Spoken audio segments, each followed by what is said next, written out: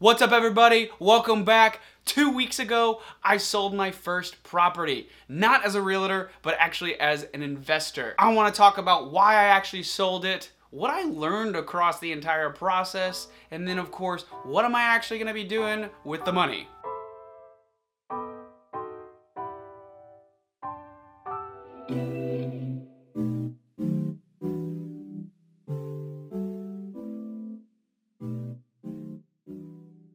If this is your first time to the channel, then you wouldn't actually know that I do invest in real estate. I try to focus on multifamily properties. I've used my income that I have earned from my sales job over the years and continue to invest in real estate. My very first property was a single family home versus the multifamily duplex and triplexes that I'm now focused on. My very first property was bought in 2015 when I was living in Seattle, and I decided it was time to finally sell this property. So the very first piece here is why I actually sold this property. And I think this piece can actually help for people that are maybe in their first home, their starter home, and also people that are investing. For me, I want to continue to invest. And like I said in the beginning of this video, not just on single family homes, I want to get into the multifamily properties. So triplexes, and duplexes. The reasoning behind that is that you basically have one mortgage for 3 different sources of income. If you have 3 different doors in a triplex,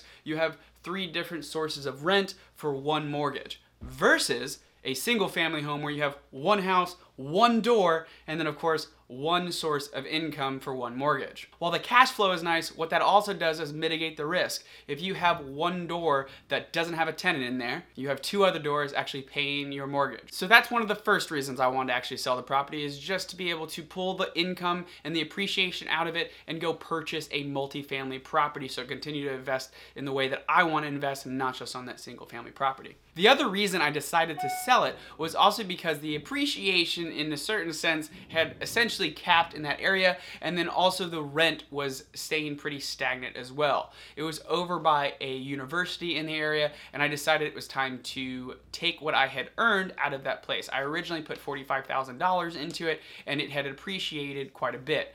I originally bought the property at $220,000, and I sold the property at $280,000. Now, since this was my first property that I have actually sold out of my portfolio, there were quite a bit of things that I picked up and learned. One thing that I didn't necessarily learn, but one thing I do want to mention in this video, especially because this was my first property, and taxes aren't necessarily something that everybody wants to talk about, and selling a home isn't something that people run into often. You will be taxed for selling your home. And so what I did prior to actually even listing this or even going down this road was I sent over my information to my CPA. I had a conversation with him, and I figured out exactly what my cost basis was going to be and how much I was going to have to pay in taxes at the end of the year based on selling this property. Because not everybody uses a CPA, and some people actually do use TurboTax, I'm gonna go ahead and post a link, I believe it's for Smart Asset, that'll actually have a tax calculator so you can kind of figure out what you might actually be paying on tax at the end of the year. I always recommend a CPA because I'm not an accountant, and it just makes a lot of sense to have somebody else that's actually paid to do that work do that for you, especially if you're dealing with some more complicated stuff like the investors that might actually be watching. So on to the things that we actually learned selling this first property. While I was really familiar with the idea of commission for your realtor and for the broker and a couple of the other fees, I was actually pretty shocked by the actual line item breakdown for what were the different fees to some of this stuff for actually selling a property. Just to give you an idea, there are title charges, there are recording and transfer charges, there are prorations and adjustments, there are county taxes, and of course payoffs for any kind of utilities. So looking at the actual breakdown kind of surprised me in terms of what extra other fees I was going to be paying outside of just taking a certain percentage and saying this is what I'm going to walk away with at the end of this closing. Which leads to the second thing. While not all things are actually negotiable in your closing process, such as the actual state deed taxes, the doc stamps on there, you can negotiate other things. One thing that I actually brought down, and it was because I have been using the same realtor and property manager for a very long time, is the actual commission piece. So typically it's about 6% of what the property actually closes at, and that's split 2 ways between both realtors, both the person bringing the buyer and the person bringing over the seller.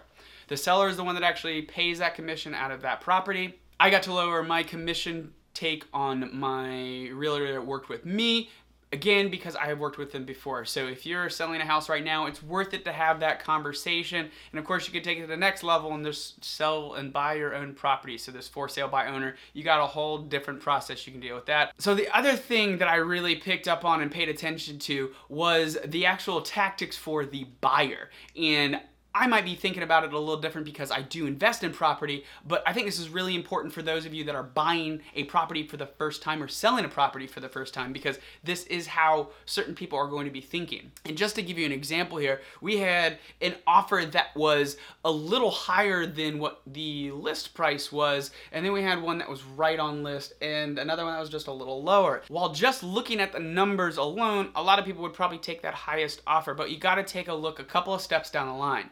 What that higher offer could have been was maybe an investor that wants to win the actual offer, get in and do an appraisal and realize that there's a couple of things wrong with the property, and then of course beat the seller up on price.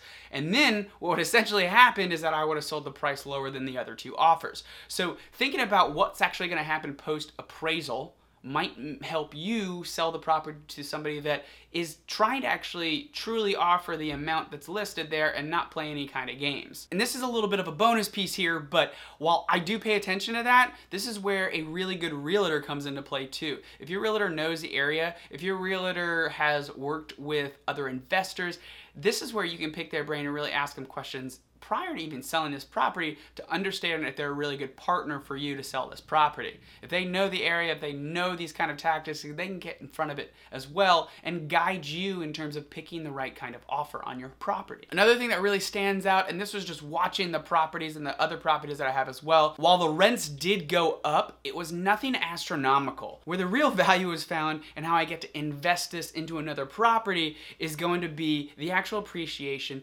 of the property. One of the biggest things that ties to that, and I did talk about it in other videos, is picking the right area, picking a property that doesn't require too much work, at least for me, a little more of a turnkey property. The last piece that I really learned, because this was my first time selling a property, is you gotta reach out to your homeowner's insurance and actually capture the cash. While you are definitely going to get that back sometimes, and this is talking to the title and the realtors, it doesn't necessarily come right back to you. So make sure to reach out to your property insurance carrier and get that, let them know that you've actually closed on the property and you do not have it anymore, so that you can receive that back via a check. So the last part here is what I actually did with the return on this property and what I actually earned from this property. In 2015, I actually purchased the property, which I mentioned in the beginning of the video. It was a conventional loan, so I only put about 20% down, and so I ended up selling it this year, 2019, for $280,000, which I believe it was listed at $282 or $83. After all fees, it was about $94,000 back in the bank. Now, about 80% of that's going back into the real estate fund to purchase another property, to take care of a couple of other properties, and just handle the portfolio. So a thing I want to bring up there is that although I had put in a certain amount of money, you are investing here to continue investing. You're not taking this out to buy a new car. Even though I really like a new car. While you might not have $45,000 or $44,000 to put down on a property, there are other ways to get into a property, which I talk about in other videos. And the idea here is to see how money actually grows in a property. So you can actually put money down on a property, watch it appreciate, pull it out, and continue to keep doing that. So it is really accessible if you can just put a little bit of money away. So what's next with the money from this property? Well, I'm actually going to be talking about what I actually spent the money on in another video.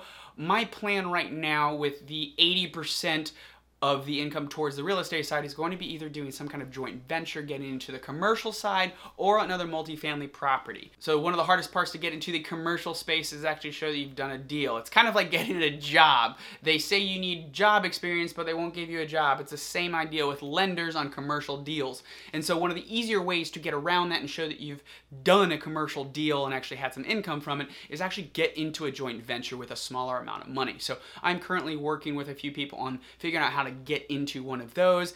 or if I find the right deal in this area right now for a multifamily property, I'm gonna go ahead and move into that one out of this property. Like I mentioned, I will be talking about what I actually spent the money on. I also did promise in my last video I will be talking about what I actually keep in my flight bag, which for a newer pilot is gonna be very different from somebody that's flying commercial or somebody that is a CFI, an actual flight instructor. So definitely come back for those. I hope you guys really like this video, especially for those of you that are maybe looking to sell your first property, a first-time home buyer even, to look out for some of the tactics that I had mentioned earlier, and then even those that are actually investing and selling your first property. This was a learning experience for me. If you haven't subscribed yet, go ahead and press subscribe and then hit the notification bell next door, and please do me a favor and like the video.